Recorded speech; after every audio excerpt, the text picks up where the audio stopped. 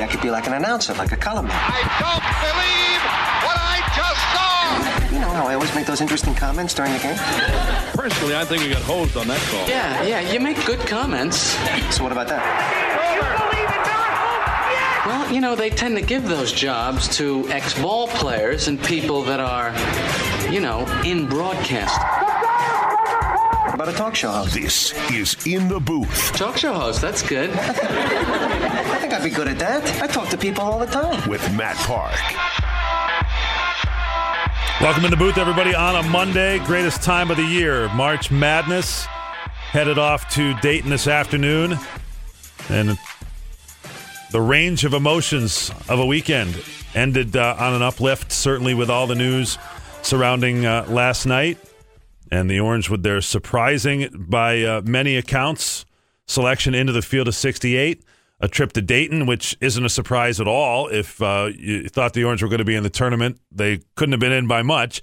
So Dayton is the logical landing place. And away we go with a late Wednesday night matchup against Arizona State, vying for an 11 seed in the Midwest region to take on TCU, the 6 seed on Friday night. Also very late. That would be a 9:40 start if it comes to that on Friday, and we'll be there with you every step of the way. Certainly the lift that I think people needed related to this basketball team, that for the last 2 and 3 weeks, every single result and every breath tilted the tournament candidacy in or out, the resume improving. Losing certainly at Boston College brought a lot of question. Winning at home against Clemson helped things. Winning in New York against Wake Forest helped. Getting blasted by North Carolina didn't make you feel very good. And that's the way it goes. It was a year for Syracuse where it's out-of-town performance, its strength of schedule, with all those teams that we talked about early in the season that were among the favorites in their respective conferences, the Texas Southerns, the Buffaloes of the world that Syracuse played, that came back to help them. And we'll hear Coach Boeheim's comments on that. So that was the lift that I think a lot of us needed ending the weekend. The start of the weekend and the start of our show today, unfortunately, needs to be on our friend Chris Gedney. And that was the beginning of the weekend that none of us needed or wanted. And certainly, first and foremost, our thoughts go out to Chris's family, his wife, Celie, his first wife, Kathy, and their children, Anna Lee, who's at the university, and Chase, who's on the Army lacrosse team, Montana and Eliana. And very, very tough news for all of us who knew and loved Geds. And those of you that knew him only as a radio personality, a former Syracuse football player, you know, a big, athletic, good-looking, fun-loving, strong guy, prime of his life. And we knew him, obviously, a deeper level than that, all of that, and then some.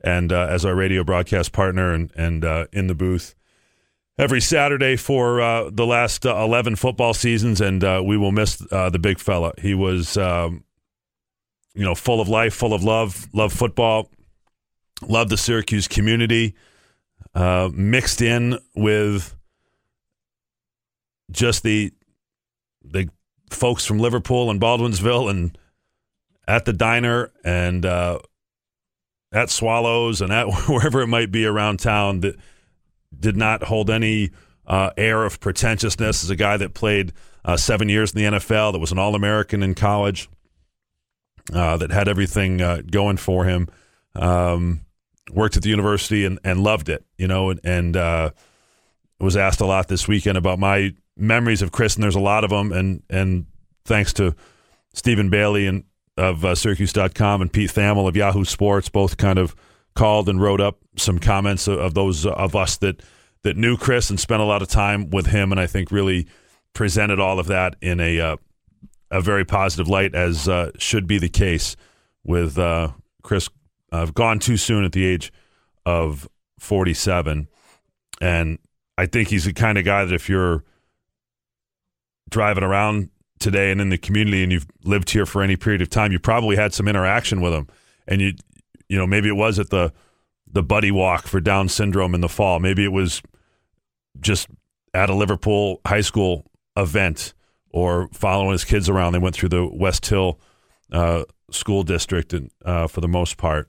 Maybe it was in his capacity as a fundraiser for Syracuse University. He built a lot of great relationships with those people. He was so proud when they got the turf field down inside Manley Fieldhouse, worked hard to raise money to make that happen and to provide something that would help the next and future generations of Syracuse football. Was something that lit him up and was very important. On game day, he was a guy, and if you've ever traveled with the team, maybe if you were part of a donor trip or won a contest, or if you're one of the many car dealers around the area that have gotten a relationship with the university and you've made a trip on the official team traveling party, you couldn't miss Chris and his infectious sort of game day enthusiasm, just firing up all the normal people on the team bus and getting everybody ready for game day and getting them organized. And we will absolutely miss that, as well as his unique commentary and one-liners in the booth. And I think Paulie will remember those when the year comes around, and I think we'll have the instinct of when he might say some of his things. I remember last year one of the stupid things he said was about if you're driving down 690, close your eyes and imagine. He had a lot of malaprops like that, but loved being where he was, loved his family, loved Syracuse football, and to me blended in as well as you could imagine for somebody with his background into this community. He was very much of this area. I feel terribly for all of the former players that he was close to, not just his teammates either, because the guys 10 and 20 and in some cases much older, he would interact with them at football club events, obviously. The younger guys he looked after. He always looked after the tight ends. If there was a catch made by a tight end in a game, he got on his feet and always kind of counted up at the end of the game the stats for the tight ends, the position he played, or if there was a prominent 84 on either team. Chris made note of that. So we'll miss him. Heavy hearts. For those interested in his memorial service information, I don't think it's been released publicly yet. I'm not sure they're necessarily ready for that to be locked in stone, but expect that you'll see that obviously on Syracuse.com and Cuse.com. I would imagine will distribute it when the time comes, but it's looking like Wednesday afternoon calling hours and a Thursday memorial service here in Syracuse for Chris Gedney. So rest in peace, 84, and a guy we'll miss, and a guy that I know would be fired up for this basketball team, men and women, at this time of year, and putting his support behind them. So our thoughts at this time are obviously with those who knew Chris best and his family. Great people. They're hurting, and if you see any of them, do your best to pat them on the back, try to lift people up, as a lot of people have for me personally this weekend, and tried to get back to everybody, but it's impossible to necessarily respond to every single person. So we appreciate everybody's thoughts, and we're thinking about nothing but the best for the Gedney family. We'll be back as we continue here in the booth, get into some basketball, as the big fella would be happy for us to do. We'll take your calls if you'd like, and talk about the Orange and Arizona State in the field of 68. That's coming up as we continue. This is ESPN Radio Syracuse. This is In the Booth with Matt Park. In the booth on ESPN Radio Syracuse. Not exactly sure what we'll have for shows the rest of the week. No show tomorrow is Paulie, and that means the equipment travel to Dayton. Wednesday, hit or miss, depending on access to said equipment and the venue at UD Arena, and we'll go from there. Game time at 9:10 on Wednesday night. Mike Waters coming up later in the show for his usual Thursday spot. We've bumped it up to about 2:40 today to go over the bracket and the path ahead for the Orange and the selection process. You can call us if you'd like to join in by phone, 437-7644, ESPN44. I heard Stephen or Syracuse on with Seth and Steve a while ago, and I thought, perfect call. That's the show. still, Steve, if you just want to repeat what you said with your Arizona State scouting report, we can just make that the show, and I'll go home if that's all right. Well, before I got into that, I just had a couple of thoughts on Chris. Please. We've been very, very privileged to have him both as a player and as a representative for Syracuse in the NFL, and as your partner in the booth this last decade or so. He got us through some lean years. I mean, he started off in the middle of the G-Rob era, and there's been some definite ups and some definite downs since then.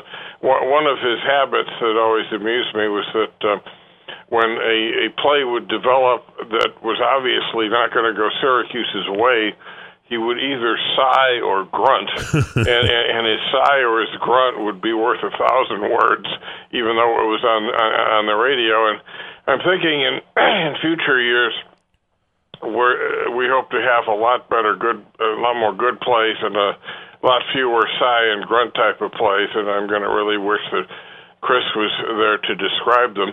It must have been a strange feeling for you because it cast such a pall over the weekend to then be amid this raucous celebration because we made the tournament. That helped clear away a little bit of the gloom, but it had to be kind of difficult for you to enjoy as much as the players did because Chris wasn't going to be there. No, you're right about that, Stephen. I appreciate your pointing that out. It's not about me, but I like to fade into the woodwork and point out and share for the rest of you. I have the access, so I'm happy to share what I can with those observations. And I'll tell you what, a couple things that are interesting and I think you'd find interesting, Steve. Yesterday was the first year that Coach Boeheim watched the selection with the team. In my recollection, the first time since 2007 when we all watched at his house, and it was a brutally disappointing snub in 2007 and a trip to the NIT. I can still remember a lot of the players were playing video games, and at that time Coach Boeheim's kids were young, and they're running around the house and only kind of half paying attention. And Demetrius Nichols popped out, and he said, "There's one more bracket, right? There's one more." And we said, "No, that's it. You're not in the tournament." And he was so disappointed, and then I don't think it's been at his house ever since. It's been, in recent years at the Mello Center. Typically, Coach Boeheim watches in his office, and the team watches downstairs. But last night he walked in right at the start of the show, sat there with the team, and I was sitting right next to him just in that shot that everybody's seen of the celebration. I'm just outside the camera shot. So to see that eruption, so natural, so spontaneous, you feel happy for the guys, particularly people like Tyus Battle and Frank Howard, because who knows, if they hadn't made it this year, if they would have another chance and that type of thing. So pretty awesome. And Julie Boeheim, who's, just one of the best people in the world, almost immediately whispers in my ear, Chris had something to do with this. And it's very cool to think that, So great tie-in. I appreciate your comments, Steve. Well, I will always think of Chris as finally making it into the end zone, if you know what I mean. That's right. That's right. Yeah, well, anyway, you mentioned my earlier call. I'll just briefly summarize. I feel really happy for Tyus Battle because, firstly, he's taken the brunt of the defensive attention all year, but also, if we had not been in, the first thought would go to the end of the Notre Dame game.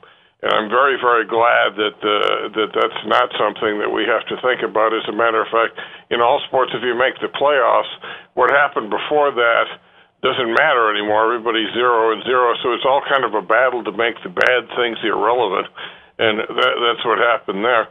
As far as Arizona State and Syracuse, they're typical bubble teams. They have various strengths and weaknesses. With these two teams, they seem to be opposites. We're tall, they're short, they're quick, we might be slower. They can shoot from outside, we can't. We drive to the basket and score inside. They only faced a 2-3 zone once and didn't do well against it.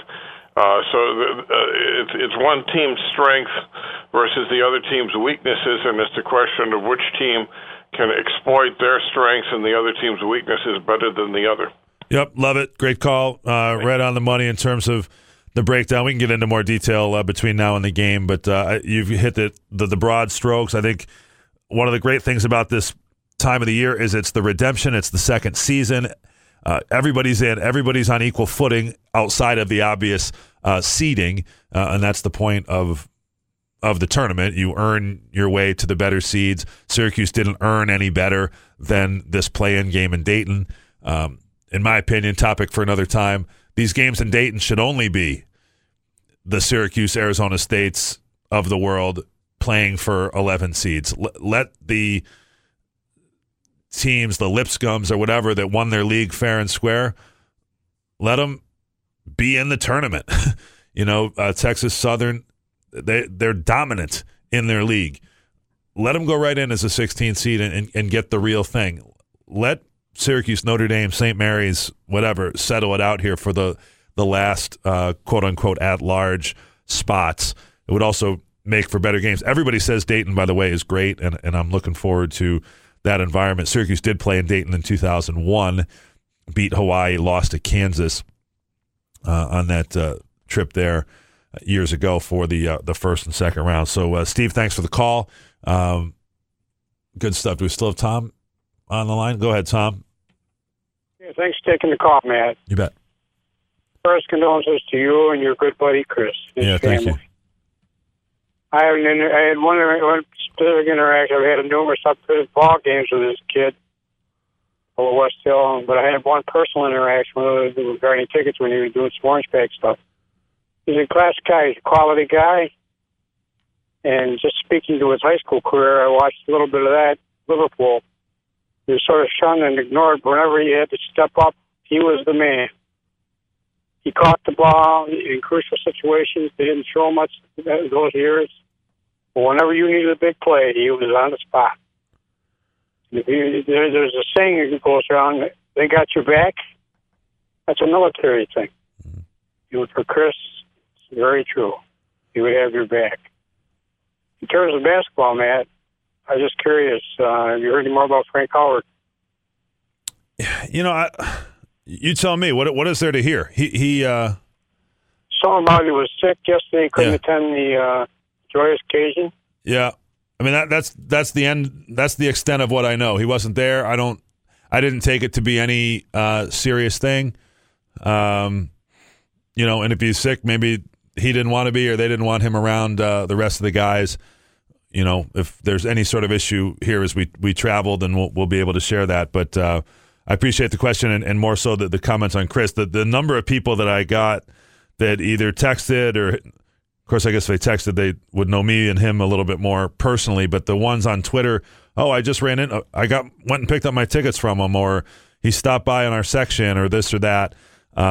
There's a million of those, and that's the kind of guy Chris was, and he was a giver. He was, in terms of his job, his part of his job was to make sure people enjoyed themselves and had a positive interaction with the athletics department, and that's whether you were donating money or not. His job was to raise money, but that could be right. So not just every courtside seat holder who had good interactions with him, but just Joe Fan and the guy having the dome foam and whatever that you may have interacted with him on the quad before a game or those types of things. So appreciate the call, Tom. Don't believe there's any significant concern with Frank Howard, but if that's different, we'll get to that as we roll along. We do have some reaction from Coach Boeheim from last night. Some of these things you've probably heard. The first part about it is the locker room celebration, and as we said, complete eruption. I know Coach Boeheim did not like the way the early part of the selection show was going and some of the early tea leaves. I'll tell you why I was in the minority on one small aspect of this in a moment, but here's his reaction to the reaction. I think the locker room was the most excited I've ever seen our players in all the years we've been in there. Most years you think you're in or you are in, but this one, when you're on the edge like this, it's one of those things where, everybody jumped. It was a great feeling. To me, you see those things. They put the cameras in various rooms, and course, I stopped watching the selection show once Syracuse was picked. I thought the selection show was poor, the start of it. They missed time. They were trying to get reactions from automatic qualifiers and that type of thing. When they show you the room of a team that already knows it's in, it's pretty lame, except for the fans of that school. This was a big deal. You look at the reaction, the three reactions that I watched most closely, obviously Syracuse happened to be in the room. You watch Arizona State react, another team that was in the top 5 early in the season. They were ranked number 3 after a 12-0 start. They weren't sure they were going to make it. And then Danny Hurley, Bobby Hurley's brother, Danny Hurley's the coach at Rhode Island. They lost yesterday but knew that they were in. When he reacted early to see Arizona State in as one of the first at-larges, of course, alphabetically you knew about Arizona State early. That was pretty cool. Those were all genuine reactions. In the room, and I like to give you guys access without sort of betraying the access that I have and the trust with the various people that I work with, so I tend not to share too much from the inner sanctum or things that are team only, that type of deal. But in that room, the team room at Mello Center yesterday, when Notre Dame was not selected, there was a bit of a roar in the room, and not so much from the players, but for some of the people around. And I guess I'm in the minority because I've heard a lot of other people say, and Seth said it on their show earlier, that when Notre Dame wasn't selected, they started feeling good for Syracuse. My first thought was, well, if Notre Dame's not in, Syracuse isn't in. That I really have kind of thought all along that Notre Dame would get in before Syracuse because of the head-to-head win, because of the extenuating circumstances on a lot of Notre Dame's losses. Syracuse had better numbers in some areas. They had the absence of the bad losses, with certainly Notre Dame most notably losing to Ball State with their good players. So there's an argument to be made either way. Obviously, in the bubble, you've got strengths and weaknesses. You've got arguments for and against.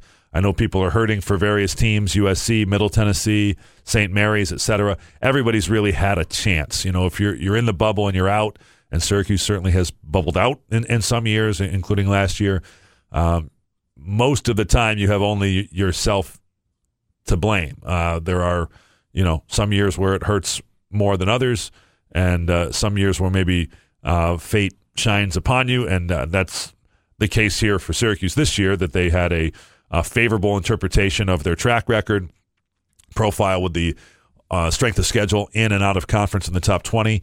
RPI was holding steady in the low to mid 40s, and even though a spot went out from the bubble yesterday with Davidson beating Rhode Island, Syracuse still able to squeak in, and the reason being really was the strength of their wins at Louisville, at Miami, home against Buffalo really turned out to be the best wins for this year. Being a Syracuse follower or fan over the past 3 NCAA tournaments that they've been on the bubble for, it makes no sense, does it? Well, I think what happens is we talk about all these numbers, but at the end of the day, it's 10 people sitting around. They're either pushing a button for you or against you, and there's no firm criteria over how you need to select your people. I think some people have, to me, one of the lines of demarcation is some people bleed a little bit more for the mid-majors than others, and maybe give them the benefit of the doubt. It always comes back to the thing, what would St. Mary's record be in the ACC? What would Middle Tennessee be in the ACC? And it's hard to say, would they win 8 or 10 games in this conference? I don't know. Syracuse lost 13 games. That's a lot. But 6 of the 13 were against teams that were 1 or 2 seeds. When you talk about playing Kansas and North Carolina and Duke and Virginia over the course of the season. So it's really hard to get an apples-to-apples comparison for the various teams the way they line up. That's why they create the various numbers that they deal with as we go along. So let's go back to the phones and pick up Brendan in Manlius. Hello, Brendan. Hey, man. How you doing? Okay, man. How are you? Good. First and foremost, condolences on the loss of your good buddy. I know that's got to definitely sting for sure. Thank you. I appreciate it. Yeah, definitely. On to the basketball team. I called you, 6 weeks ago, and I was pleading with the Syracuse fan base to give this team a chance, to not jump off the bridge, to see what happens when the ink dries on the season. I know the season's not over yet, but the regular season, and just give them a chance to do what they can do. And I think that for those fans like myself, and I think you were on board, that patience has been rewarded with an NCAA tournament berth. Now, I sit back and I look at this season and reflect on it, and I don't know if I'm crazy, and I don't know if you agree or disagree. I happen to think this is one of Jim Boeheim's best coaching jobs ever. I mean, if you look at what his team had going into this season, you lose what could have been your starting center in Torian Thompson. You lose Geno Thorpe 5-6 games into the season. You lose Matthew Moyer at times for injury. You lose your backup point guard, who probably would have redshirted in Howard Washington. And to come up with a 20-win season and an NCAA tournament berth with the guys he had was just, I think, a remarkable accomplishment, and they should be extremely proud of what they've done this year. I would totally co-sign that, Brendan. And it's funny because he doesn't care to rank. He hates that expression, oh, this was a great coaching job, or the last one was a great coaching job in 2016, et cetera. Because his expectation is to make the tournament every year, no matter how it goes or whatever bad breaks they get and all of those things you're talking about. Absolutely. I think when you think about the start of your call there, talking about how this team was viewed 6 weeks ago or how their reaction is viewed. One thing I've got no time for is people who, I'm embarrassed that my team is in or something. I heard an Oklahoma caller on satellite radio this morning say he was embarrassed that his team was in the tournament. You don't have to apologize for that, because there's been plenty of times, for if you're a bubble rider and over the course of the 40 and 50 years that people have been following the Syracuse basketball program, there's been years when they've bubbled out, and this year they happen to bubble in, and it tends to even out. By definition, the teams on the bubble, they're not sure bets one way or the other, and that means they have strengths, they have weaknesses. Your track record tends to show what you're capable of. I think when people decide to look at it, the whole notion that who's the best team you beat in your RPI, well, that shows, how far could you go if everything lined up right? Who are you at your best? When you look at the worst, what's your worst? Are you capable of laying an egg? They're trying to put together a field of 68 that makes a competitive, compelling, representative tournament. It's not easy, and I think you can make the argument dance a bunch of different ways. But as far as this Syracuse team, I think you also get new life. We'll talk about this with Mike Waters here in a few minutes. I love the matchup. It's a Syracuse team have they won a bunch of games here lately? No, but they're playing okay. I would not get too worried about the North Carolina game. They're playing representative basketball. They are coming off their most lopsided loss of the year. But Arizona State's lost 5 of its last 6. Arizona State had an awesome start to the year and has not been able to continue that. They struggled in their conference. They were the 9th seed in their own conference tournament. Their guards are great. They're very productive. They're both 6'1". I think there's a lot to like about the matchup, which is hard to, far from claiming it to be a slam dunk. But now you're talking about not just getting in the tournament, but having a chance to, advance along and then take on a TCU team that's coached by Jamie Dixon, who, has a great record of success against Syracuse when he was with Pittsburgh. So I think there's a lot to like. It feels like a rebirth here, Brendan, at the end of the year, and I hope everybody gets some enjoyment out of this tournament because regardless of the outcome from here on out, it beats the alternative. Yeah, no, couldn't agree with you more. I admittedly don't know a whole lot about Arizona State, but based on what you said, I'll take your word for it. And, we're in, where we got just as good a chance as anybody else, and I'll take a Jim Boeheim coach team and the uncertainty of another team going against our 2-3 zone 10 times out of 10. And, again, they deserve a pat on the back for how they didn't give up as a team. They played their rear ends off, and I think that should definitely be commended. Yep, good stuff. Appreciate it, Brendan. Thanks for the call. It's funny when you think about the matchup.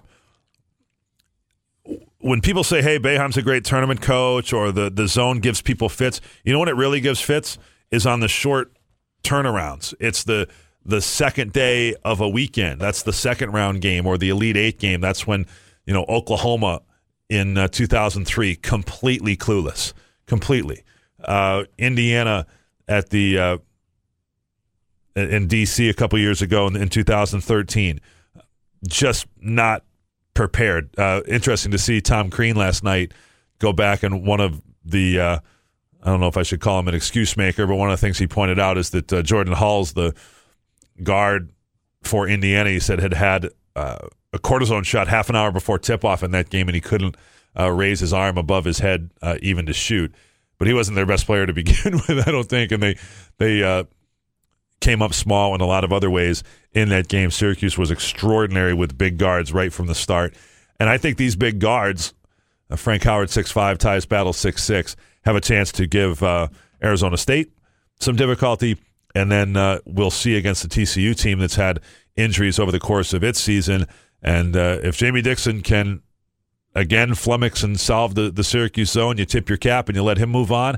And if you play better, then you've got the right to move on, presumably against Michigan State in Detroit, which will certainly make things interesting. So we thank everybody for the calls. We're a little overdue here for a timeout. We'll do that. We'll get to Seth with Do We Care here in just a moment. Mike Waters from Syracuse.com to look at the matchup, the path, and all of that as we continue here in the booth on ESPN Radio Syracuse.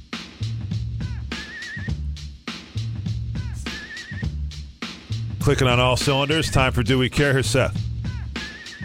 Why don't we start off with some college basketball stuff? NCAA tournament bracket out. Not everybody happy. Kermit Davis at Middle Tennessee State and St. Mary's coach Randy Bennett both left out of the tournament. They told ESPN the new system makes it more difficult for mid-majors to make the tournament. That may be true. I'd have to do a little more math on that. I'd take their word for it. I don't know that it makes it necessarily harder on the mid-majors. It's hard on the mid-majors to begin with, and in part, it's cause and effect for why they're mid-majors. Their schedules are the hardest thing in their way. I do think people, like Mike DeCourcy of Sporting News was going off on this week that, St. Mary's can't schedule who's going to want to go to Moraga, California. We'll find another way. Go on the road. Go play at Pac-12 schools and schedule up and prove you're better or win your conference tournament. Middle Tennessee we know is good. They've really been a top program for the last 3 and 4 years. Syracuse ran into them after they beat Michigan State in 2016. Kermit Davis is a good coach, probably should be in the SEC. He's got a little history that's kind of kept him from moving on. But they lost their last 2 games. Lost the last game of the regular season, and then they lost in the conference tournament. And those teams cannot afford to do it. I think Middle Tennessee is probably the one that I would sort of take up their cause for a little more. Their numbers are pretty good in terms of their strength of schedule, the way they won the games typically in lopsided fashion. They are capable of beating major conference teams, and they've shown that. But the system's always going to leave somebody out. That's the end of the story. They need to get back into those made-for-TV games, too, with these mid-majors early in the season. You can do a bracket buster. Yeah. Or, a WAC versus the, American East, type of deal that the kids like. Two-way phenom Shohei Ohtani reportedly not going to be able to be the two-way player that everybody hopes he is, and maybe not at least an effective one. That according to 8 scouts who talked to Yahoo Sports this week. The problem for the 23-year-old lies in faulty mechanics and lack of exposure to good major league curveballs, not breaking pitches necessarily, but curveballs specifically. The weapon of choice in Japan, a split-finger fastball, which is basically a changeup with a little sharper movement. It's funny because I think when you think of Japanese pitchers, you think of Yu Darvish, who's one of the few guys who's been able to elevate up and out of there and come be an effective pitcher in the majors, and he's got 100 different pitches. If curveballs are not a thing, to me, where were all these scouts ahead of time? Now, maybe they're all people who advised their team to not sign him, and they weren't in the bidding war. But I think every team in baseball at least made an effort on this guy, and that's something that they should have probably sussed out before. He also was injured, and that was a big part of it. You know why he probably can't be a two-way player in MLB effectively? It's hard. There's very few other people that are capable of doing it on the entire planet. So, there's no guarantee this guy was ever going to be the one. But let's see how it plays out. But from what these stories are saying, that his velocity is down and he's having a hard time hitting the breaking stuff. That injury is definitely showing its face on the pitching side too, because they're saying he's 7 miles an hour slower than he was when he was pitching in Japan. So Angels might have gotten hosed. There hasn't been a two-way player regularly since Babe Ruth. Yeah, I mean, there's a few guys here and there that have dabbled, or if they've been fill-ins, or there's the Rick Ankiel, there's a couple of those types of guys. But and then the kid from Louisville that was drafted by the Rays, maybe he's the next guy that gives it a go, but it's really hard. All right, we'll break on that. Be back with Mike Waters as we continue just a few minutes with Mike as we wrap the show next in the booth on ESPN Radio Syracuse. This is In the Booth with Matt Park. In the booth, just about 5 minutes with Mike Waters, so we will do the best we can to take advantage of that. Brought to you by Oswego County Mutual Insurance and H2O. Looking forward to seeing you in Dayton. And I think you look at the range from what it could have been, a nondescript home game tomorrow night in the NIT to Dayton and then maybe Detroit in reasonable matchups. I think Syracuse had as good a bounce as anybody could have hoped for yesterday. You know what? I was telling people for the last week or so when the whole question of, are they going to be in the NIT? Are they going to be in the NCAA? And would you rather be in the NIT or versus going to the NCAA and losing your first game? Would you rather be in the NIT versus going to Dayton? I kept telling everybody, no, you want to be in the big tournament. You want to be in the NCAA. You just do. And so, they got to go play in the first four. But, I don't think it's a terrible situation. I think it's about where they should probably expect it to be. They're probably the ultimate first four team. And if Arizona State probably is too. When you look at some teams with, some merits to their resume, but also a few warts on there. So I think it's a good opportunity for Syracuse, and they're in the tournament, and that's all you ask for at this time of year. Absolutely. And when you look at the matchup, Arizona State's in a different sort of boat. Now, here's a team. It's funny because on Twitter, people want to point out the lack of the success that Syracuse hasn't had, or the cases where it's fallen a little bit short of lofty expectations. Arizona State's been in the tournament 3 times since Syracuse won the championship in 2003. Wow. They've only been in it once since the James Harden game where Syracuse won in Miami. They're just happy to be there, and this is a team that was number 3 in the country early in the season. And it's remarkable to think that they were up there ranked that high. Of course, they got there on merit. They were there. They won it at Kansas. Nobody goes into the Fog and wins, especially non-conference. So they were able to go in there. They had some other big wins early on. But obviously they've slumped of late. They lost 5 of their last 6. Even worse than that, 4 of those 5 losses are to non-tournament teams. So that doesn't bode real well. But, I've seen a lot of other teams go limping into the NCAA tournament, and something happens. And they turn it around, they find their old mojo, and they find a way to win a game or two. So Syracuse has to be very careful and not treat Arizona State, lightly just because, they're scuffling as they enter the tournament. This team is really talented, especially on the perimeter. They got 3 guys who can shoot the 3. Of course, most people know of Trey Holder, and they might not know of anybody else on Arizona State's roster besides that, outstanding all Pac-12 guard. But they got a couple other kids, Shannon Evans, a 6'1" guard, and Cody Justice, who's like a 6'5" wing, and they can both shoot the 3 as well. So that kind of poses a challenge for Syracuse in that 2-3 zone. Evans transferred from Buffalo with Bobby Hurley, essentially, to go out there and play. And I don't think it's a big leap to presume that the staff at Buffalo now that's done the scouting report on Syracuse from early in the year is going to compare notes with Arizona State's staff led by Bobby Hurley, who's in his 3rd year there.